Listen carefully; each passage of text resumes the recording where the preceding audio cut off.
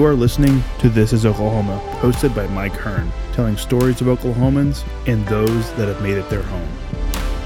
What's up, guys? Welcome back to another episode of This is Oklahoma Podcast. Mike Hearn here, your host, back with another episode. Excited to share this episode with you today. But before we do, I've got to thank our sponsors. First of all, the Oklahoma Hall of Fame. They've been a huge part of this podcast for the last few years. So the Oklahoma Hall of Fame have been sharing Oklahoma's story through its people since 1927.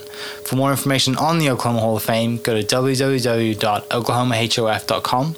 And for daily updates, go to oklahomahof on Instagram and give them a follow. Our other sponsor today is Chickasaw Nation. Now, the Chickasaw Nation have sponsored pretty much everything in Oklahoma. They're a huge supporter of Oklahoma. And it's an honor to have their name and their brand supporting this podcast. A huge shout out to Governor Anatobi for supporting this podcast. It really means a lot. And finally, our third sponsor is 988. The Oklahoma 988 Mental Health Lifeline. 988 is a direct 3-digit lifeline that connects you with trained behavioral health professionals that can get all Oklahomans the help that they need. Learn more by visiting 988oklahoma.com. That's 988oklahoma.com. And now, let's get into today's episode. Today is part 2 of our 4-part series on mental health with 988 Oklahoma. I'm sure if you haven't heard the first episode with Commissioner Carrie Slatton-Hodges, I will link that below.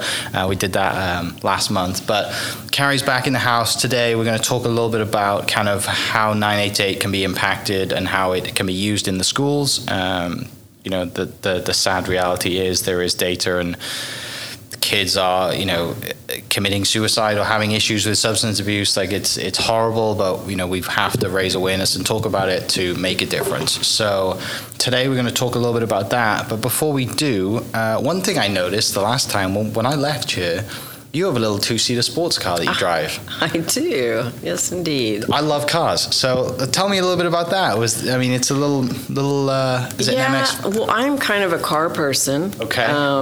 My dad used to make a lot of fun of me because I had like 19 cars in 16 years. Yeah. And so because of that, although my dad passed away this summer, I made a point that I wasn't going to trade cars again for quite some time. So I've had this one for several years, but when I had kids at home, I was, driving something that was accommodating for that. And soon as my daughter started driving, then I've had a convertible ever since, whether that be a Jeep technically can be a convertible or a little sports car. So, yeah. It's a lot of fun, right? Yeah, absolutely. It's roof-down driving. Easy to clean. You don't have to haul people around. Yeah, a lot of advantages. Yeah, that's my next car is something with 2 seats because we don't have kids. I have 2 dogs, and my wife has a car for the dogs. So I'm going to pick my car because I did the thing that most people do when they graduate college is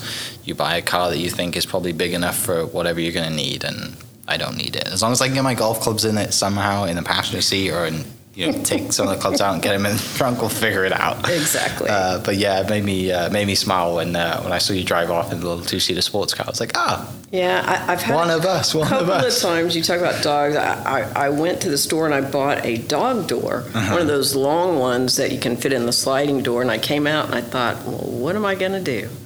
But, you put the top down, you stick it in the passenger seat, and you're good to go. Yeah. I was at I think I was at Starbucks a couple of months ago, and this lady pulled up, and she was in a 2-seater kind of Porsche Boxster, whatever it is, and the size of the dog sat in the passenger seat was bigger than her. And it was a doodle of some kind, but it was massive. And she had a proper harness and seatbelt for the dog. And the dog sat there like a human would sit there.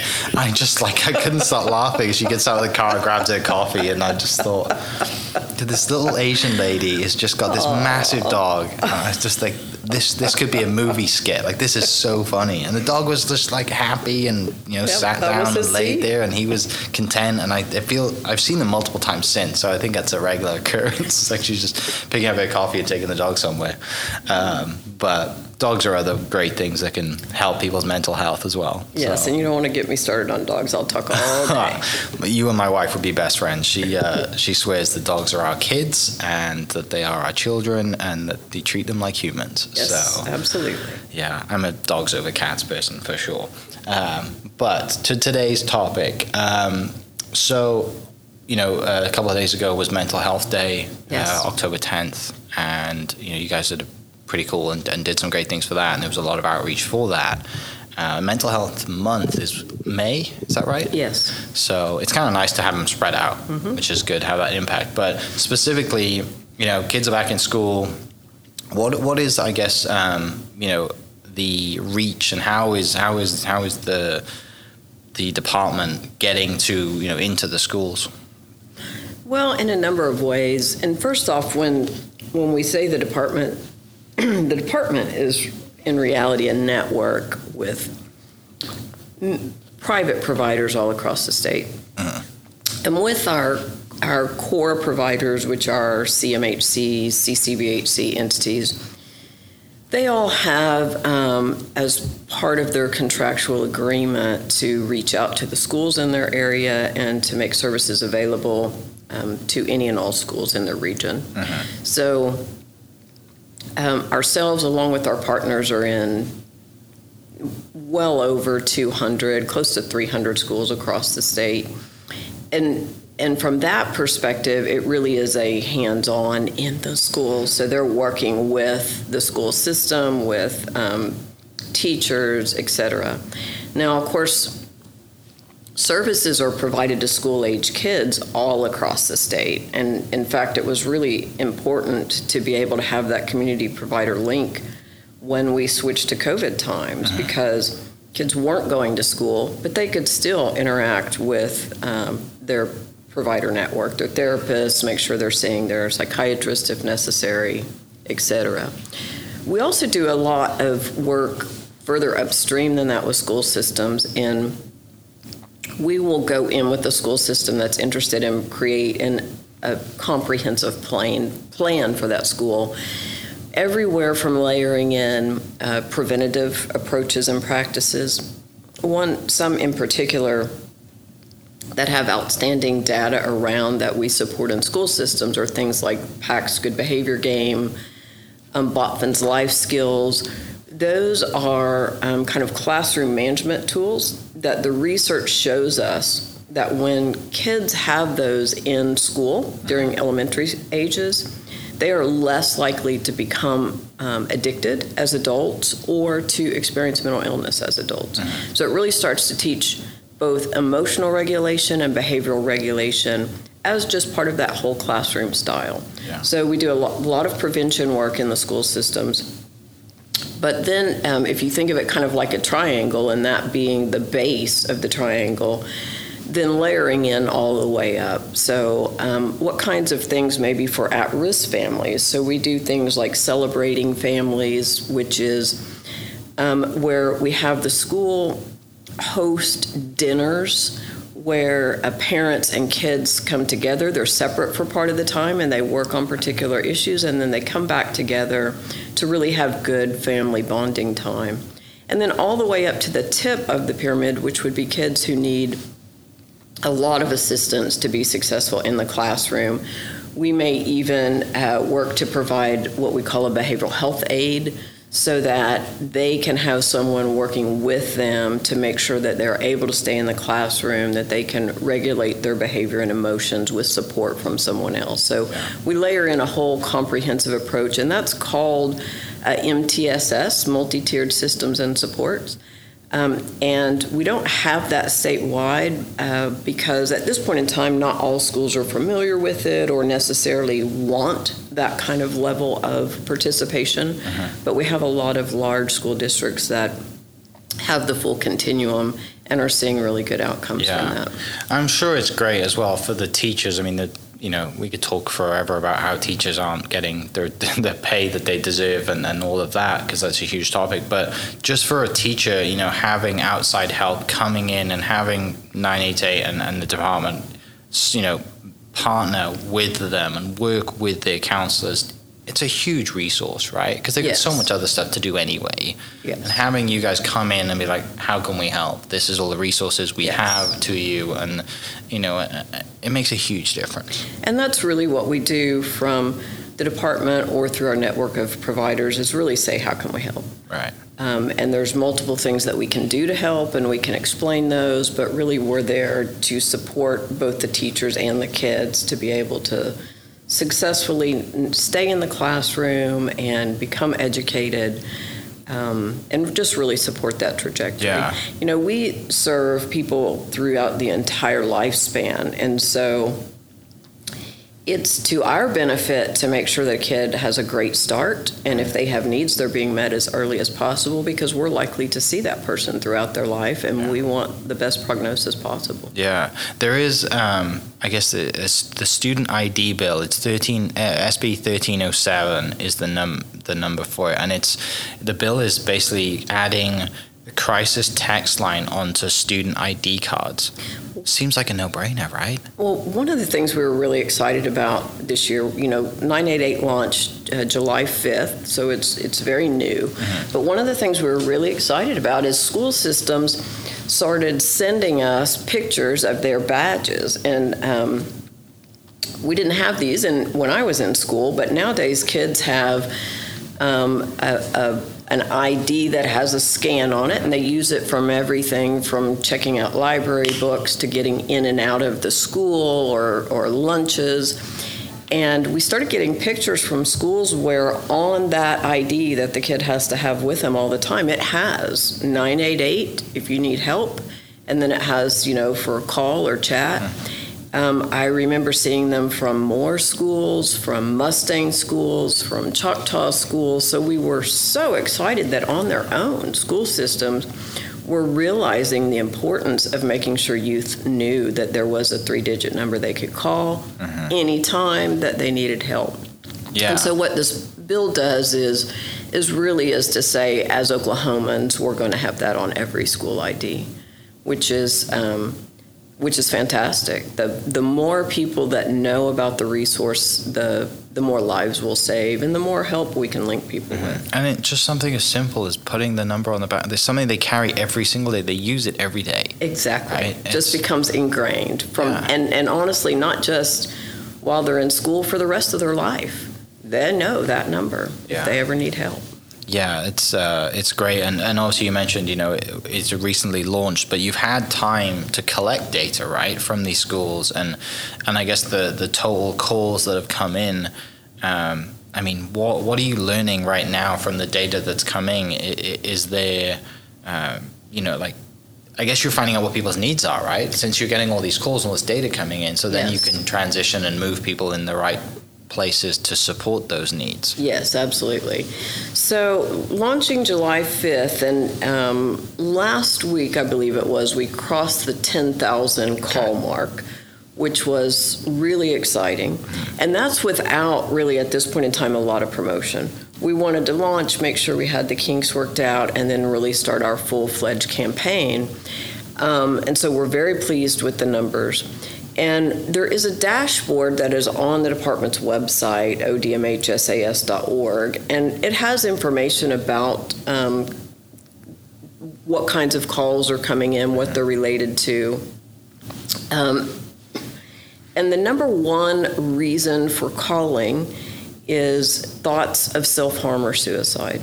And that's a little over 30%. I want to say last I looked, it was 37% of the calls were around that. And it sounds odd for me to say this, but that's fantastic, because Oklahoma has stubbornly high suicide rates. And what we really wanted to be able to do with 988 is to have this easy access for people to reach out and get help. So the fact that a third of the callers, that is the predominant reason they're calling, makes me think we're making a difference in terms of suicide and linking people to care. So it's really turned out great. And the number one type of caller is someone who is calling for themselves. So Number 2, I believe, is family, calling for a family member. Mm-hmm. But the number 1 reason, dramatically different from number 2, I mean, in terms of percentage, is that people are calling for themselves. And that can be youth or adults across the board. So far, we're really liking the data that we're seeing. It's really working exactly how we would hope that it would.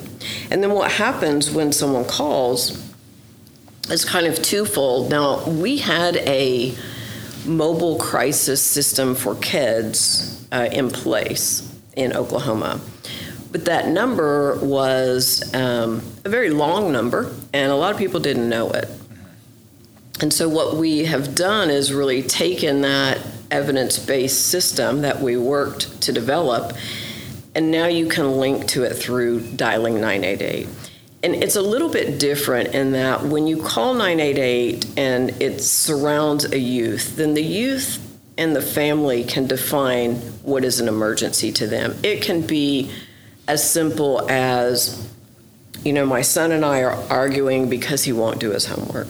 If that's an emergency to you, that's great. We're going to take all the time that you need to work through that.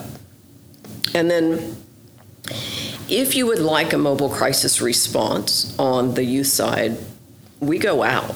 It doesn't have to be a danger to self or others or anything like that. We go out. And we'll spend time then in the home with the family, with the youth, and try to bring a resolution and pull things together. And then what is different on the youth side is then that team stays with that family for 6 to 8 weeks until they are thoroughly engaged in whatever care it is that will support them for the long run. So that team will continue to work with the family, continue to follow up with the family, to really make as smooth and warm a handoff into additional care and treatment as possible. Yeah, having that resource, right? But having that, maintained, it's like motivation, right? If someone says you can do this and you do it for a day and then you wake up the next day and you go right back to what you were doing. It's just having that constant support to get you to a space where, it'll always be there. The number's always going to be there. There's always going to be someone to answer you on the end. But if you can, you've got to do it on your own. But having those people around for 6 to 8 weeks, that makes a huge difference. It does. So that team now is your team. They've come out the first time. They're going to engage with you and make sure that you have what you need. Yeah. Because we do know that we can make such a huge difference in the lives of youth and families. I don't ever like to identify a youth separate from the family, although there are many that don't have family support. And so in those cases we do. But really we want to look at the family as a whole, because that's going to be the number 1 support system for that youth. Mm-hmm. I'd really look at how can you support each other, how can we work through the difficulties that you're having as a family to keep you together and whole and stay on the best trajectory possible. Yeah, that's great. Is there anything, when we did our talk, our first episode, your story is a lot of stuff comes from rural, right? Mm-hmm. Is there anything that's different between the rural schools compared to the inner city schools? Is there the correlation there, or a difference with the calls or anything like that? Not necessarily the calls. I think in reality, people are people and they're struggling with the same types of things. We do know that suicide rates in general are higher in rural areas, percentage-wise. But people are struggling with addiction issues, emotional issues, regardless of where they're at. Now, they may be a little bit different in terms of what's driving that, but in terms of the actual symptoms and the feelings and the things that are going on, they're pretty much universal. Yeah. Is there anything, obviously recently there's vaping is now a thing, which just, I have many thoughts about that when you see smoke coming out of wherever. But, I get the cool factor if you're 16 years old or whatever, that's fine. But is there anything to do with there's because people, you get a bad canister, it can do some real damage, right? So is there anything that's, preventing kids who vape, or obviously marijuana is now legal, medically, and if I think we touched on that as well, and the good that it can do, but also the bad that it can do as well. So what are the things that stand out for you, from your department when you hear things like the vaping side and the marijuana prevention and the actions you guys are taking towards that?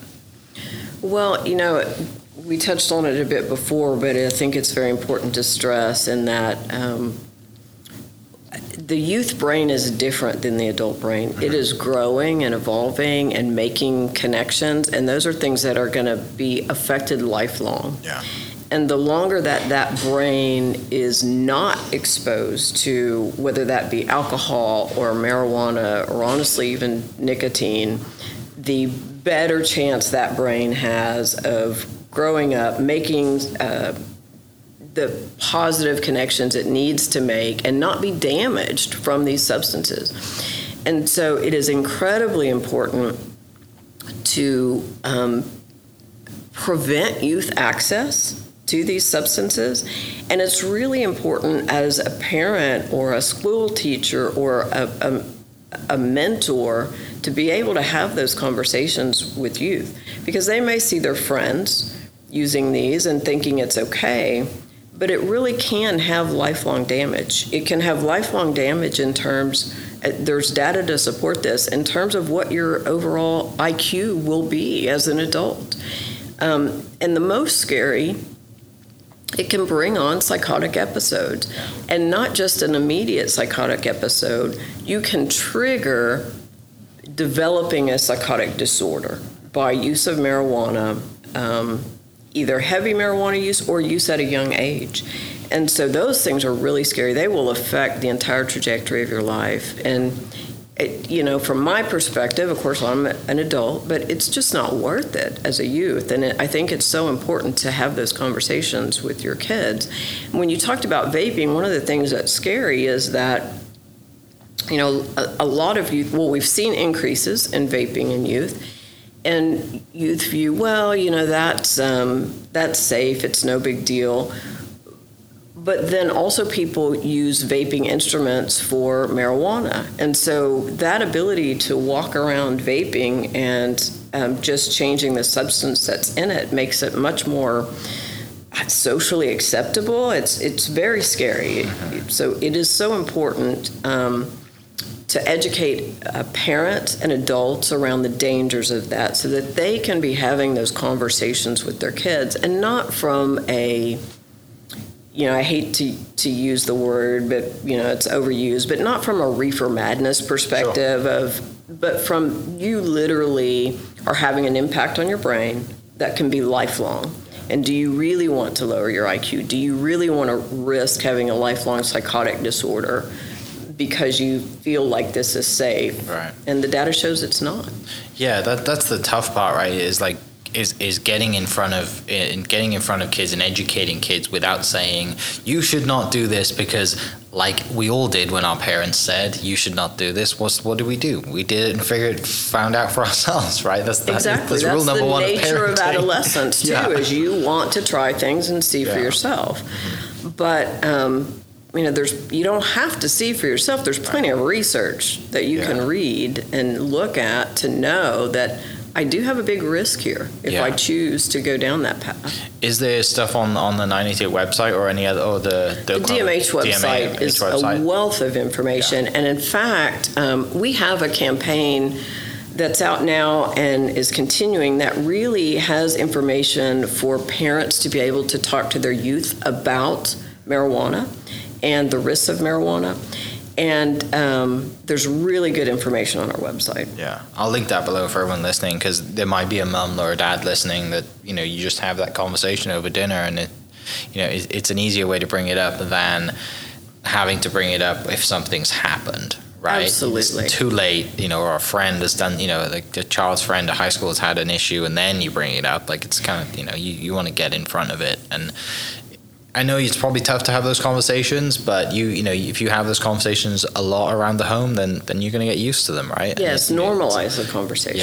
Yeah, don't make it like taboo and mum and dad's harping on about we shouldn't do this, shouldn't do that, because it does probably more harm than good. And if you are doing other activities with your youth, say you're shooting basketballs out front or you're going together to the zoo, just work things into your normal conversations. It doesn't have to be a sit down, we're having a talk kind of thing. Yeah. Normalize that you're having conversations and that you're having important conversations, and that this is part of those important conversations that you're having. Yeah. Going forward now, like you said, July was the launch, and we've seen some great and passed over the 10,000 phone calls to get some data, and every day is more data. What are you kind of excited to see? Is there anything personally that you're just working on, especially related to the high schools and the kids that just stands out? I think there are some important things that are happening. Number one, not last legislative session, but the session before, there was a bill passed that all teachers and school personnel would be trained in suicide prevention. Okay.